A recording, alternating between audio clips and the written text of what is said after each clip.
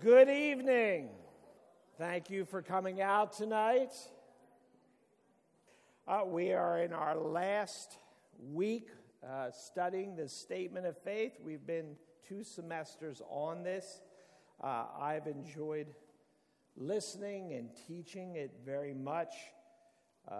I've greatly appreciated all of the men who participated in teaching, the fine job they've done.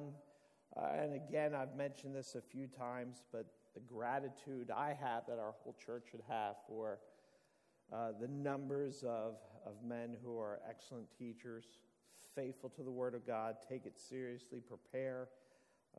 It's part of God's goodness to us. Just in a couple thoughts on our statement of faith before we move on from it tonight.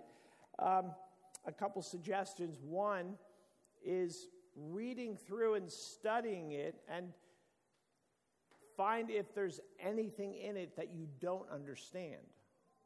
That's something to read more about or ask a pastor about so that you can say when you're done, I generally understand everything that's in here. So that would be a way just of growing your understanding of Scripture and essential biblical doctrines. So consider that. The other is using it as a tool for your devotional worship life, of taking sentence and just praying over it. Use it to direct your prayers about the person of God, the greatness of God, the doctrines that are essential. So that could be a help to you in your worship time.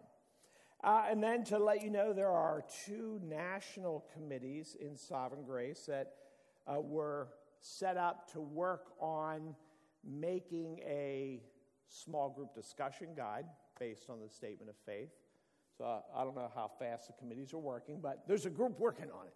And then the other is a catechism that is being developed. A catechism is a teaching tool. Generally, it's been used for kids, but it's not limited to that, using questions based on the Statement of Faith. So it becomes more a teaching tool, something that can be used in the home.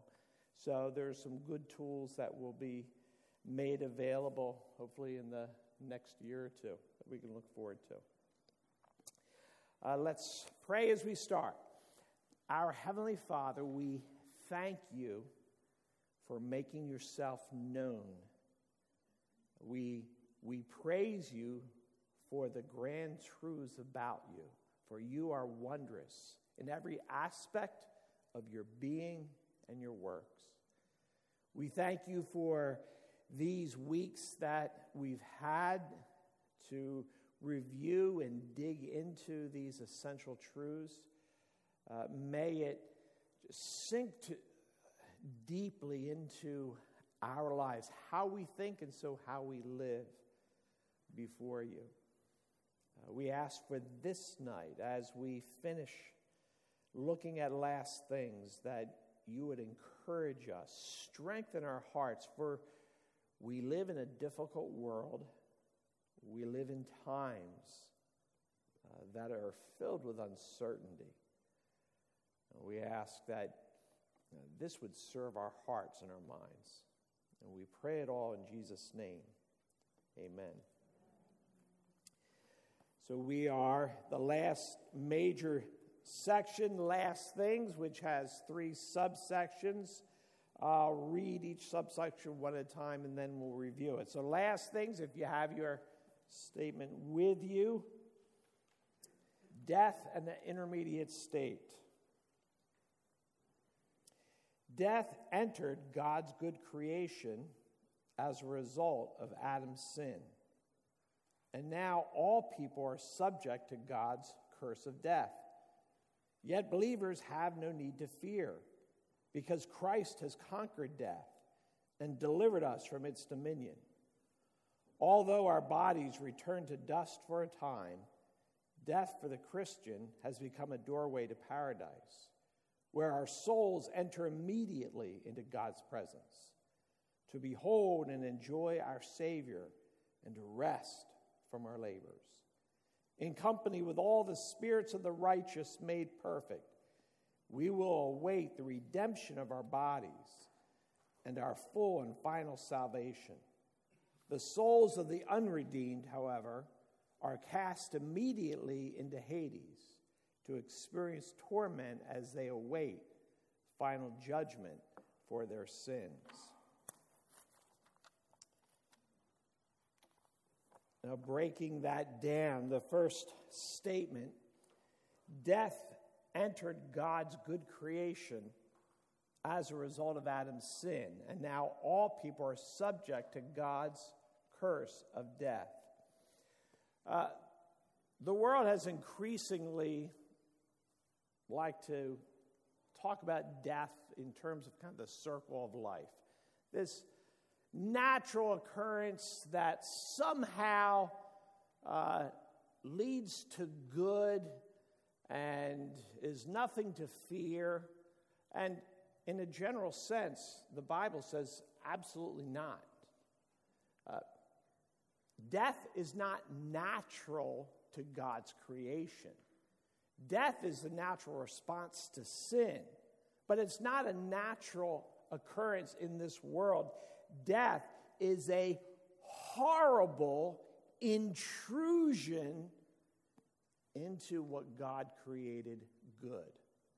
It is a curse.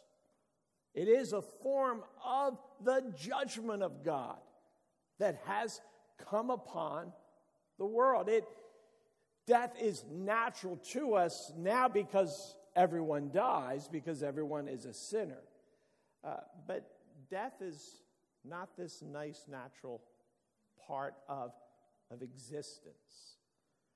It is the curse because of sin. Sin is the cause of death. There would be no death if there had never been sin. As hard it is for us to imagine a world without death because it is so common. Sin is the root, the engine of every sorrow without exception, every pain, every moment and form of discord. All of it comes out of sin. Sin is to be despised more than anything. And that includes our difficulties. Jeremiah Burroughs, one of the great Puritan pastors, had an entire book dealing with the sinfulness of sin.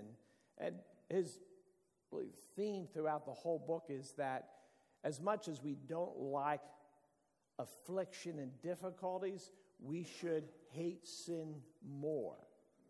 And the importance of knowing that is so that we never, in our fear and dislike of difficulties, ever compromise with sin.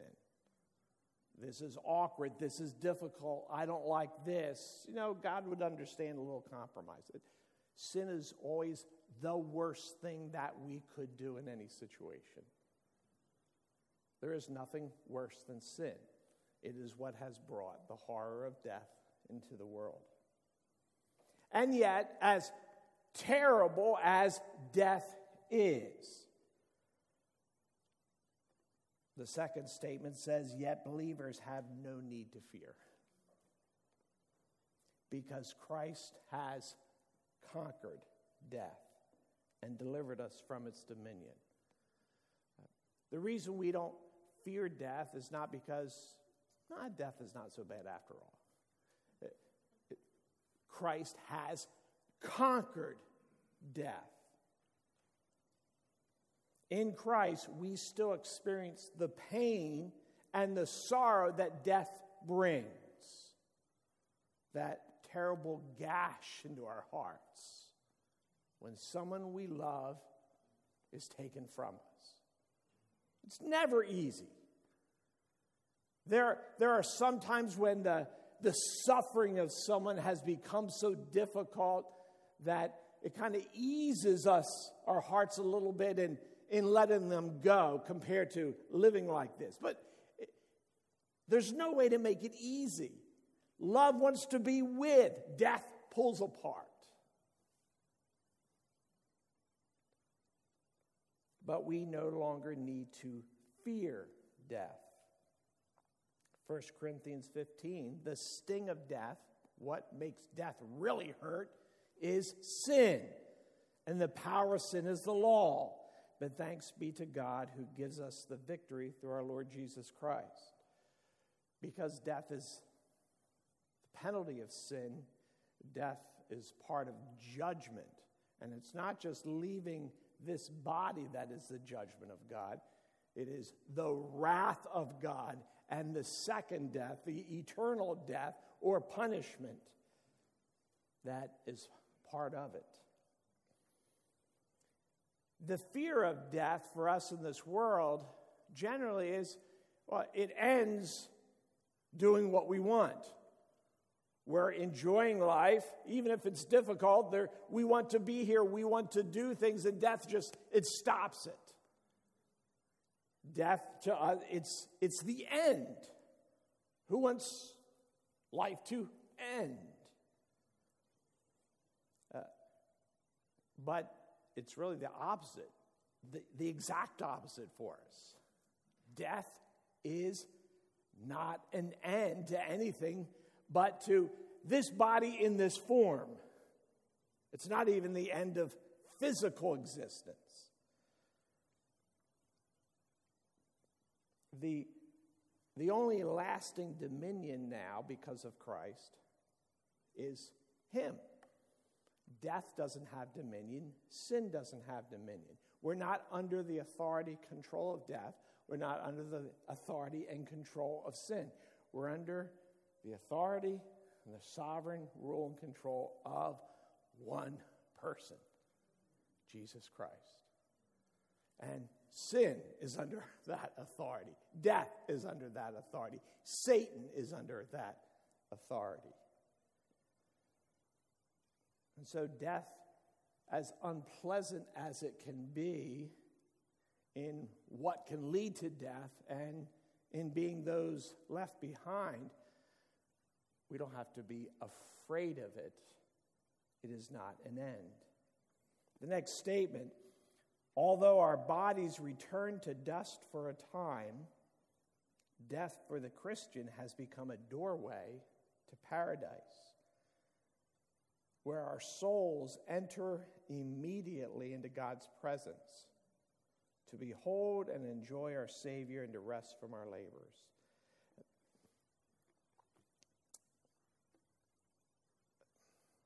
A wonderful picture of God's grace. How big God's grace is for everyone He saves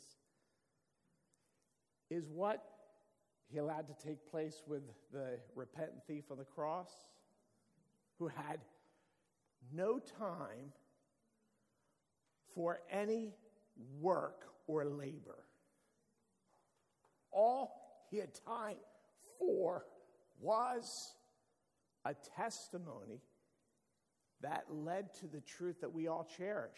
Today you will be with me in paradise. And ever since then, all God's people have been able to rejoice in knowing immediately death to Christ. Immediately. And an evil, sinful man who only moments before had come to faith was used by God to bring that truth out so we could know it. God honoring Him. Another glimpse to see how big God's heart is for those He saves. How much He wants to use us. So when we die as believers, we're following Jesus. We who are Christ's followers, death is now part of that. Christ went into death. We're just following Him. We all talk about it. Let's follow Jesus. He actually has made death, that which we fear most, He's even made that just one more way. We're following him. We're not going into the unknown. We're not breaking new ground. We are literally following Jesus. In Revelation 5 and 6, weep no more. Behold, the Lion of the tribe of Judah, the Root of David, has conquered, so that he can open the scroll and its 7 seals. Between the throne and the 4 living creatures and among the elders, I saw a lamb standing as though he had been slain, with 7 horns, 7 eyes, which are the 7 spirits of God sent out into all the earth. So this vision of Christ, a lamb who is slain, the one who has gone through death and now is one who is alive, standing with 7 horns, meaning complete power, 7 eyes, meaning complete knowledge, seeing everything, 7 spirits, meaning omnipresence. He is all-powerful, all-knowing, all-present. And he went through death ahead of us. And all we're doing is following him. And we will immediately find him when we walk through it. We increasingly, as people who love what God loves, see that existence here is incomplete. For all the joys we take, it will always be incomplete. Because we're never completely sinless. We're incomplete. The world obviously is incomplete. Our ability to love and enjoy God is incomplete. This morning as I was praying, asking the Spirit of God to help me love God more. And as I prayed, I said, Lord, how many hundreds of times have I prayed that? How it feels progress seems so minute. And sometimes you feel like you're going backwards. Lord, by now, I should be so much further ahead. And one day we will. Life here is incomplete. It's marred by sin. It's marred by struggles. It's marred by our heart distance from God. That's why the Apostle Paul, for me to live is Christ, to die is gain. If I'm here to live in the flesh, that means fruitful labor for me. I have things to do. Yet, which I shall choose, I cannot tell. I'm hard pressed. My desire is to depart. Why? Not because this is so hard. My desire is to complete, to be with Christ. For that is far better. The great joy of heaven is not that our problems are done. Circumstances are nicer. Though that's all pretty good. The great joy of heaven is Christ himself. We will be with him. Psalm 16, in your presence there is fullness of joy. Fourth statement, in company with all the spirits of the righteous made perfect, we will await the redemption of our bodies and our full and final salvation. In death, we are immediately in the presence of Christ. With our soul, our bodies, not yet. We're glorified in our souls, awaiting to join a glorified body.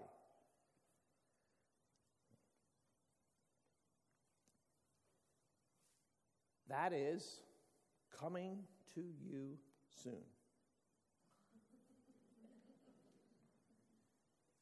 It really is. Very soon, we're going to be in the presence of Jesus. And not long after that, we will be joined to a resurrected body. So every person at the gym,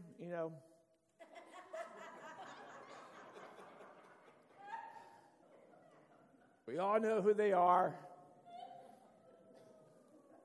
Perhaps there's one or two in the room. Don't know.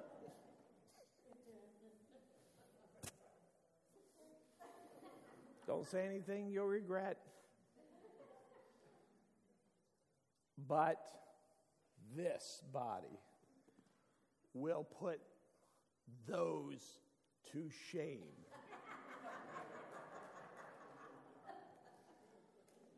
They'll be glorified too with their bodies.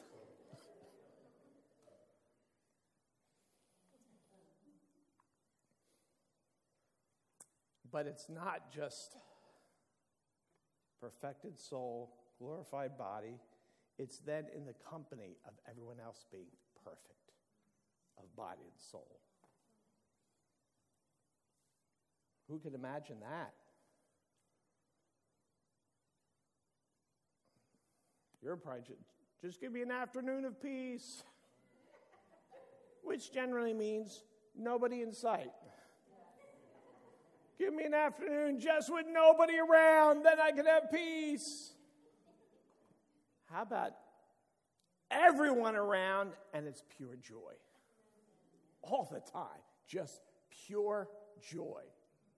So much joy, it's like, I'm thinking Dickens is the author, the Scrooge. On Christmas morning, he doesn't know what to do with himself. He's so happy. Giggling, laughing, jumping, dancing. It's got to be more than that. I imagine that song will be coming from our lips regularly. Just so happy and joyful that singing will be almost as natural as speaking. Because we'll always just be so joyful that just saying words by themselves won't be enough.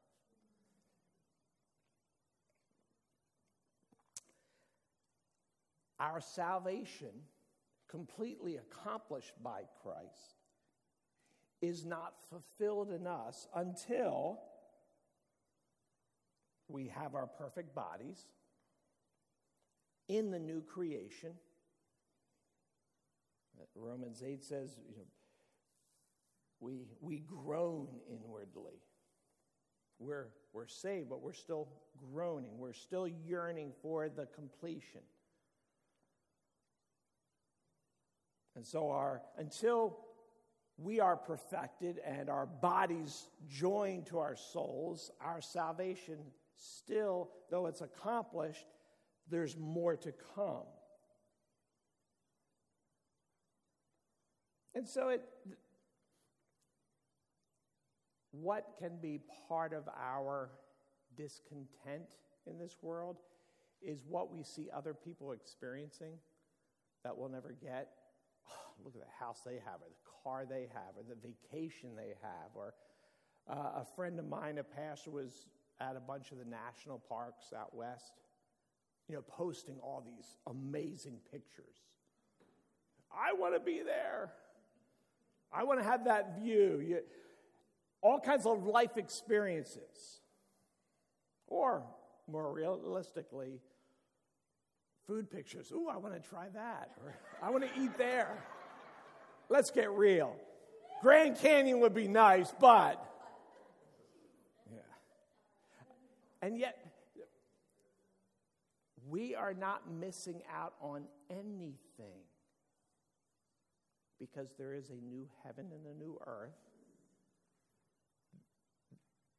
Our eternity is in physical form. And so God, who made this physical world to be enjoyed and gave us all the senses, we are going to travel and visit and enjoy all that God made in the world to enjoy, we will be enjoying. And so next time you start becoming discontent for what people have and we don't, you're not missing out. You will be enjoying all that God created for us to enjoy forever. And so any resentment, discontent, envy is completely unnecessary. You have no disadvantage because of whether it's a health disadvantage that's limited you, whether it is that you don't have privilege, you don't have opportunity, money, won't mean anything very soon. Salvation isn't fulfilled until we are in the new heaven and new earth with our new bodies, and salvation is not fulfilled until the church is fully gathered. Revelation 7, 9 to 10. Behold, a great multitude that no one could number, from every nation, from all tribes, peoples, languages, standing before the throne, before the Lamb, clothed in white robes, with palm branches in their hands, crying out with a loud voice, salvation belongs to our God who sits on the throne and to the Lamb. Salvation isn't complete until the church is all gathered. Because again, that's part of God's purpose from the beginning. A people gathered who love him and love each other. That is when it is all complete. Which should point to us the immense value of investing in when we gather. It is, was it Dan or someone just speaking? Was it this Sunday, the Sunday before? Just the foretaste it is when we're gathering. It is. It's meant to be bits and pieces and pictures of what God has intended, our eternity. And so to invest in that is God honoring. It's getting what we're here for and getting what God is doing. It's getting what's of value, what's important. The supernatural impact of when we gather, because of what God is doing through the Spirit in and through us, as we've seen in recent weeks. The testimony of unified, healthy churches. These are all precious, important, that we give our heart to fully. The next statement, the souls of the unredeemed, however, are cast immediately into Hades to experience torment as they await final judgment for their sins. So Hades is not the final resting place that we think of as hell, but there is the immediacy, again, of those outside of Christ. When they die, they are immediately in a place that is a place of suffering, of realizing how. Think of that moment. Realizing how horribly wrong. And there is no hope, nothing.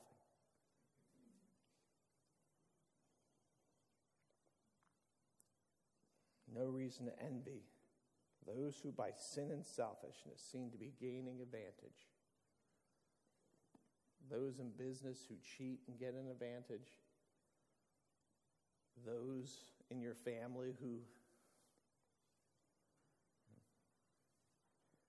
steal inheritance, grab things, which just seems to be something that happens often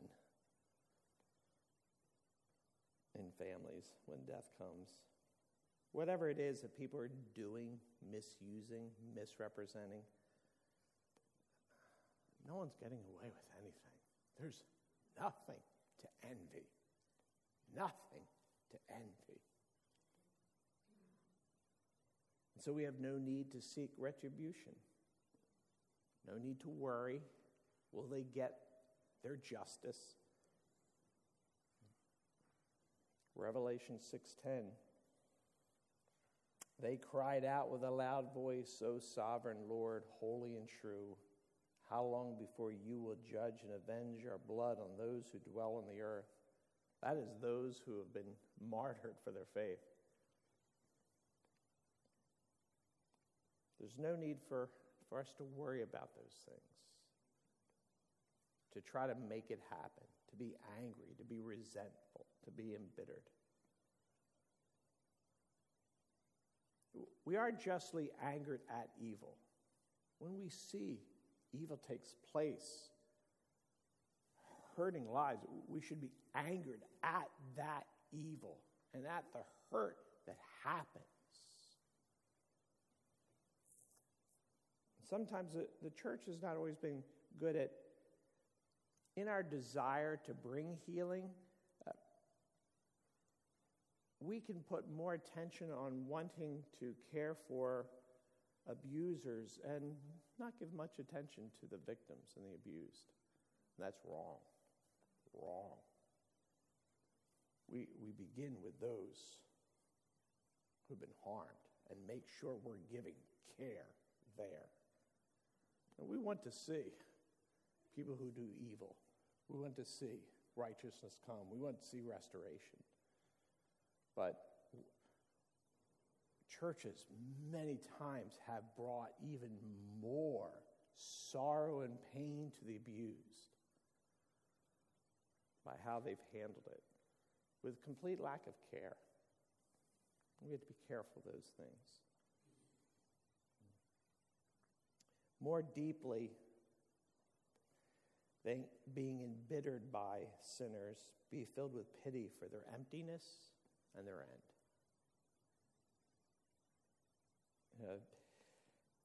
Think so often what's taking place in Ukraine, in Belarus, and the evil that's happening. A couple men who have produced so much pain. Just a couple of men.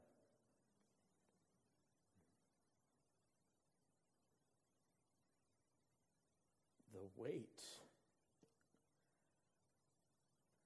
of judgment that will fall on them if they don't repent is beyond comprehension.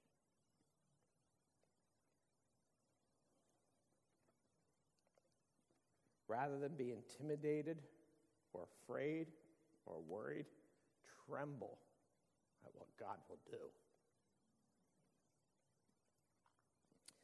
Death in the intermediate state. We move to the next section, Christ's return and the resurrection. At the appointed time, known only to God, Jesus Christ will return to the earth in power and glory as judge and king, to whom every knee will bow. Christ's personal, physical, and visible return is the blessed hope of all who trust in him. At the end of the age, the just and the unjust will be raised as their souls are reunited to their bodies. The just to a resurrection of life. The unjust to a resurrection of judgment. When the dead in Christ are raised, their perishable bodies will be redeemed and made like Christ's imperishable, glorious, powerful, spiritual body. Those in Christ who are alive shall likewise be changed, and thus will all God's glorified people forever bear the image of their Savior.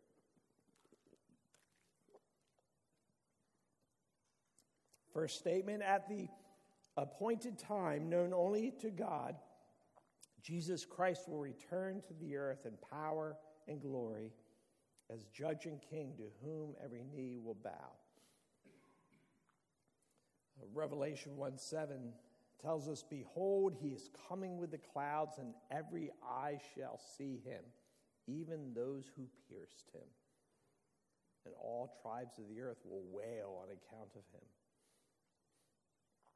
Our theology of Christ, without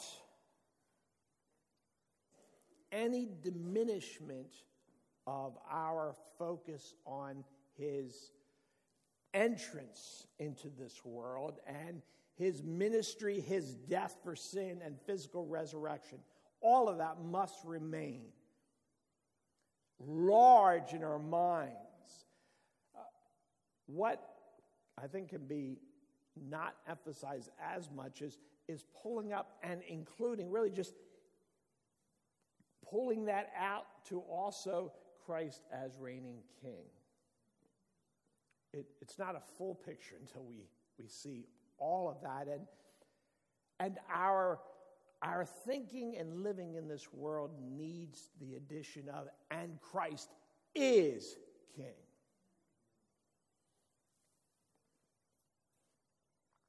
Revelation 19, one of the great statements about Christ, one of the great descriptions of Christ in the Bible, which emphasizes this truth. I saw heaven opened, and behold, a white horse. The one sitting on it is faithful and true, and in righteousness he judges and makes war. His eyes are a flame of fire, and on his head are many diadems. And he has a name written that no one knows but himself. He is clothed in a robe dipped in blood, and the name by which he is called is the Word of God. And the armies of heaven, arrayed in fine linen, white and pure, were following him on white horses.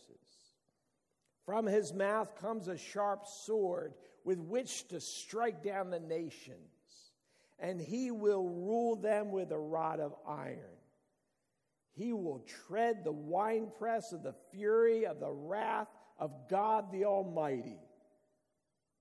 On his robe and on his thigh he has a name written, King of Kings, Lord of Lords. That's who we serve. That's who we call friend. That's the one who ever lives to intercede for us. Toward the end of next month, we'll begin preaching through Hebrews. And this work of Christ's intercession we'll see in great detail. When we think of how mighty he is, by his birth and death, we see his commitment, his love, his faithfulness in his resurrection and his reign. We see his power and might that comes in with this love, so that we don't need to be afraid or intimidated. We don't need to wring our hands. What's going to happen in the future? Christ will reign. We're disappointed. We can be angry at sin from leaders. But our hope is not in them. Christ reigns. It doesn't matter what they do or don't do. It doesn't matter what all of them together try to do or don't do. Christ reigns. They're just like chaff before him. They're nothing. And to know that one, how committed he is, how much he loves us. We need the awareness of him, his returning for us. It's easy for the return of Christ to be kind of a slogan for us. We don't live in tangible anticipation. I remember in the 70s, early 80s, with the gospel concerts, almost every week, Jimmy will remember this. We heard it many times, the concerts. The groups, they would have some song about heaven, and then they'd throw in, and who knows, he may be coming tonight. They didn't believe he was coming tonight any more than they believed they were going to be invited to the White House tonight. I mean, theoretically, they believe Jesus is coming. They're not believing it, and they had to say it. They said it hundreds of times, night after night, and it could be tonight. But we're not living that way. We're not living. Christ returning, Christ showing up. Us standing before him. I'd say we do things a little bit different if we believed there was even the remotest chance he was coming tonight. What would we not be worried about? What indignation would we continue with the next time I see them? How much would mean nothing?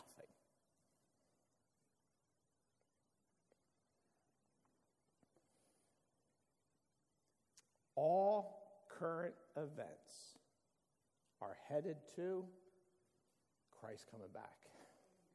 That's where it all goes. Where's this world headed? To Christ coming. Where the world is headed is like the train coming out the tunnel. This world with all it's doing is like the car that drives into a train tunnel by mistake, and then you see those lights coming. And that's a collision you're not going to win.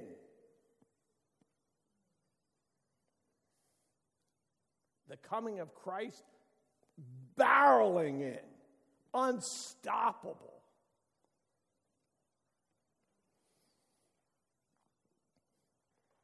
Second statement, Christ's personal, physical, visible return is the blessed hope of all who trust in him. Christ's personal, him physically, visibly returning. In the beautiful weather we had this past Saturday, I had a graveside service.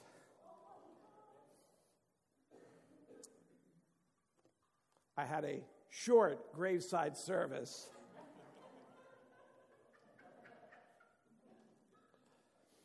And I read a passage I've read many times that often will do a graveside services, and then just spoke a little bit about it. And I introduced it.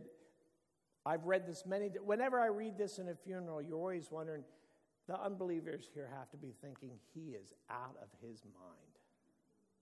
He is out of his mind if he thinks there is any truth in that.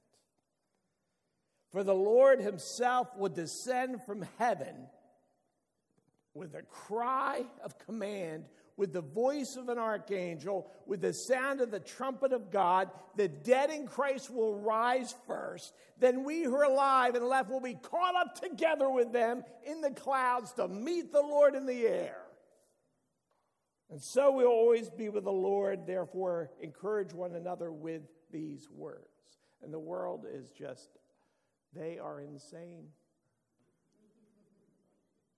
Coming out of the grave, meeting him in the air, trumpets, angels. Oh my goodness. And yet, that's going to be an historical event. 10,000 years from now, we'll be talking about it. We will remember exactly where we were if we see him coming up. You don't forget that.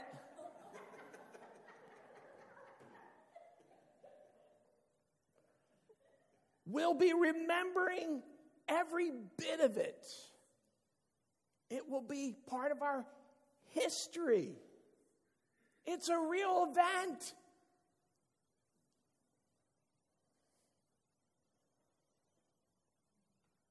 It's an event that everyone in the world will experience, one way or the other.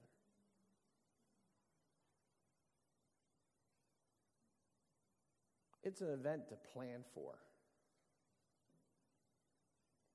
to daydream of, to focus on, and as he says, to use for encouragement. And therefore, encourage one another in this. And so we filter all the news, current events, our fears by the reality that everyone's coming out of the grave, that we're meeting the Lord in the air as he comes to reign. Can you think of something bigger that's going to happen in your life than that? Isn't that deserving of shaping how we're walking through life, how we're interpreting life? Everything you fear, everything that makes you anxious, ends with the glorious return of Christ.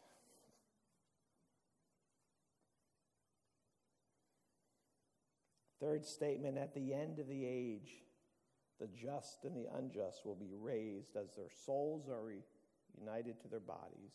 The just to a resurrection of life, the unjust to a resurrection of judgment. Acts 24, there will be a resurrection of both the just and the unjust. What we saw in Thessalonians was a description of the believers, but everyone will be raised. Every soul will be joined to its body because the eternal destiny of everyone is body and soul, with the Lord or in judgment. Everyone is raised. Everyone stands before Christ. So the physical realm is not unimportant. At different times it's treated as though it doesn't mean much. And the Bible is clear. Our perspective of spiritual things over physical, there's clearly the value of things. And yet, in a very true way, the physical still is of value. It's not unimportant because God made this world physically. God was so committed that his son became flesh forever. He will have a body forever, and he's creating a new earth and new bodies because this is what God intended. And he's not losing what he intended and just abandoning the physical part. We'll just go spiritual. It's easier to manage. It's all that God made forever. Thinking of all of that together.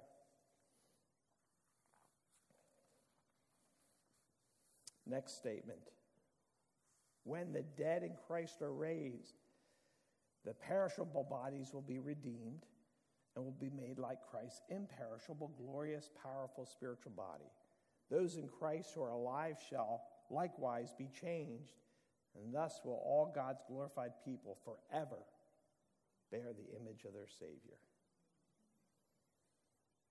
As 1 Corinthians 15 says, just as we have borne the image of the man of dust, we shall also bear the image of the man of heaven. God actually says that about you. So you will also bear the image of the man of heaven. I tell you, this, brothers, flesh and blood cannot inherit the kingdom of God, nor does the perishable inherit the imperishable. Behold, I tell you a mystery. We shall not all sleep, die, but we shall all be changed in a moment, in the twinkling of an eye, at the last trumpet. For the trumpet will sound, and the dead will be raised, imperishable, and we shall be changed. This encourages us with the promise of God's glorious completion. And so we don't need to be worried about body image. I had my annual appointment with my doctor. All the blood tests, everything was fine. All the anxiety, a month ahead of time, I started getting nervous Because the first thing that happens is the great humiliation. You have to step on the scale. And they have to say it out loud and write it down. And then the doctor has to come in with what it was last year, what it is this year. I tried to, what's my lightest shirt? I didn't wear a t-shirt. What's my lightest pants? Took the belt off in the car, took off my shoes, didn't wear a watch, had my wallet in my coat.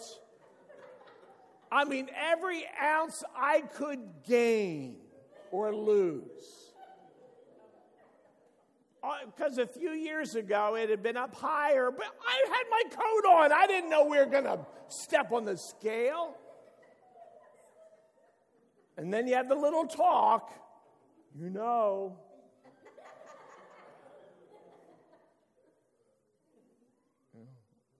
Sugar's not good for you. And maybe thinking about eating less of this.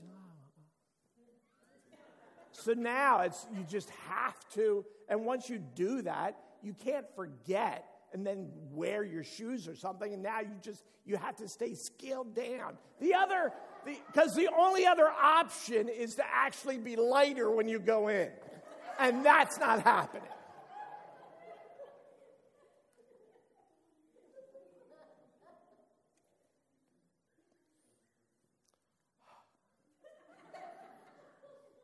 And yet, body image really doesn't matter. Now, there can be health things that we want to take care of and we want to, what God has given us, but what we look like and what we look like as time goes on, and our society is so obsessed with all of the surgeries and things. It doesn't make you look younger. It kind of makes you look scary once you get a few of those surgeries and you start looking scary. But, how much time, from a child, a teen, an adult, the worry and upset and angst about what we look like. There's so much angst about some little flaw. We worry so much about it, and we don't need to. We don't need to be worried about body image, limitations, flaws, none of it. Because we get a new one. Perfect. And also, though we see in this then the inappropriateness of anything unclean in a believer. So rather than worrying about physical attributes, because nothing defiled will be acceptable in heaven. Nothing. Nothing sneaking in. Not one bad attitude. Not one form of selfishness. The last section, the judgment and the consummation. On the last day, all people will appear before Christ, who is the judge of all.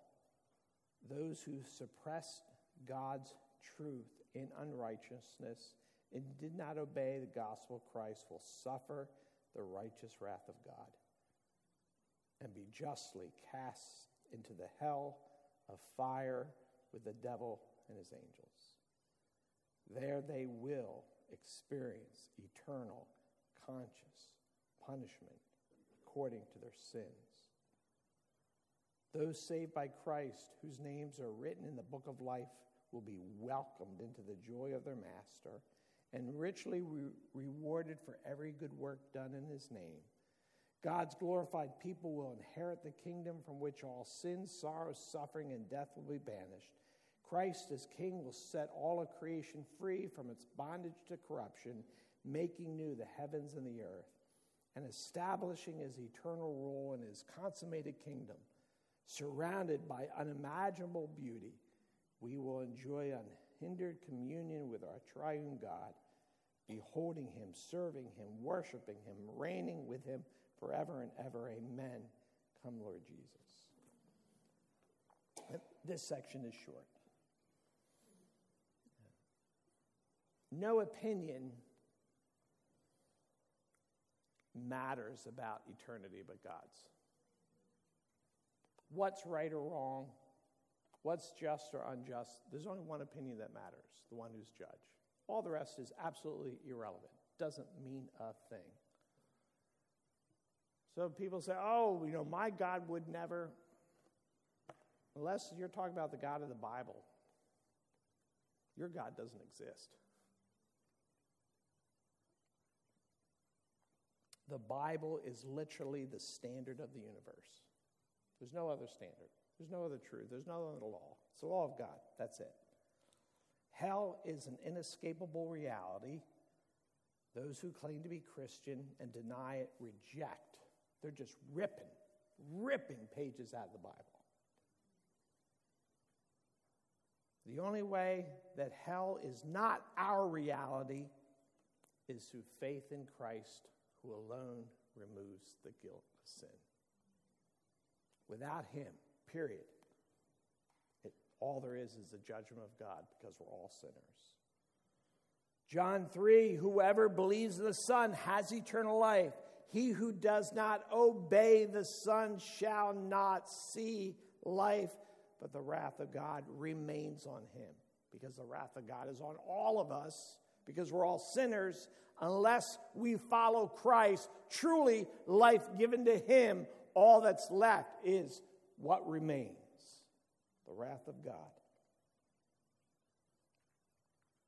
For those who are in Christ, God joyfully rewards us. Joy is not a quality we have more than God. That we can be bubbly and happy and laughter and take joy, and somehow God doesn't have that attitude toward us that we have for those we love. God is joyful in his love for you, bubbling over in his love for you. You don't have it more than him. He has it more than you. And reward can be awkward. We can feel uncomfortable because we don't deserve it. True. But the love of God to bless his people, he actually rewards faithfulness. It's just more grace. The new heaven and new earth will remain heavenly because no sin will enter it, ever. Holiness is heavenly. Heaven is holy. So how much more heavenly and better would our lives be if we are more holy? That's more heavenly.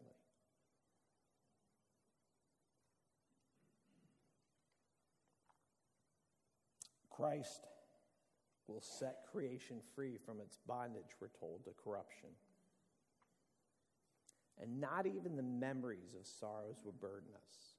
Isaiah 65, behold, I create new heavens and new earth, and the former things will not be remembered or come into mind. Whether we actually can't think of them or just the impact is so changed. This, we can just know this. We won't be burdened by any of it. The heart of our future is unbridled joy in Christ. Everything will be joyful. Everything will be Christ-centered.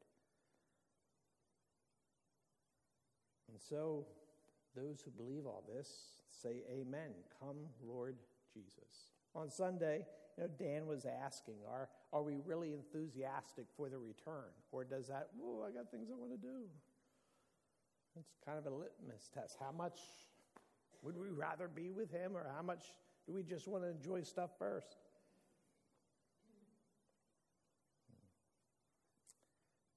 This we should know.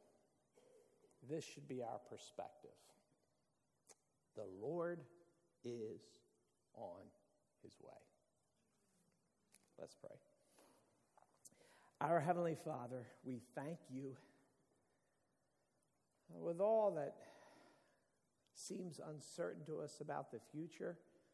There's a lot that you tell us that is clear, that is dependable, that we know for sure.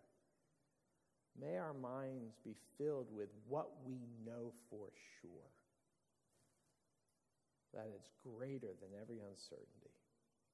So encourage your people.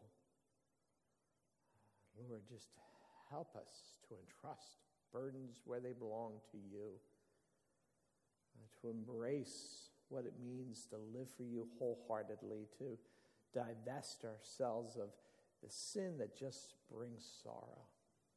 Lord, may we see Christ with greater clarity, and our hearts be overwhelmed with love for him that shapes how we live this night, this week. In Jesus' name we pray. Amen.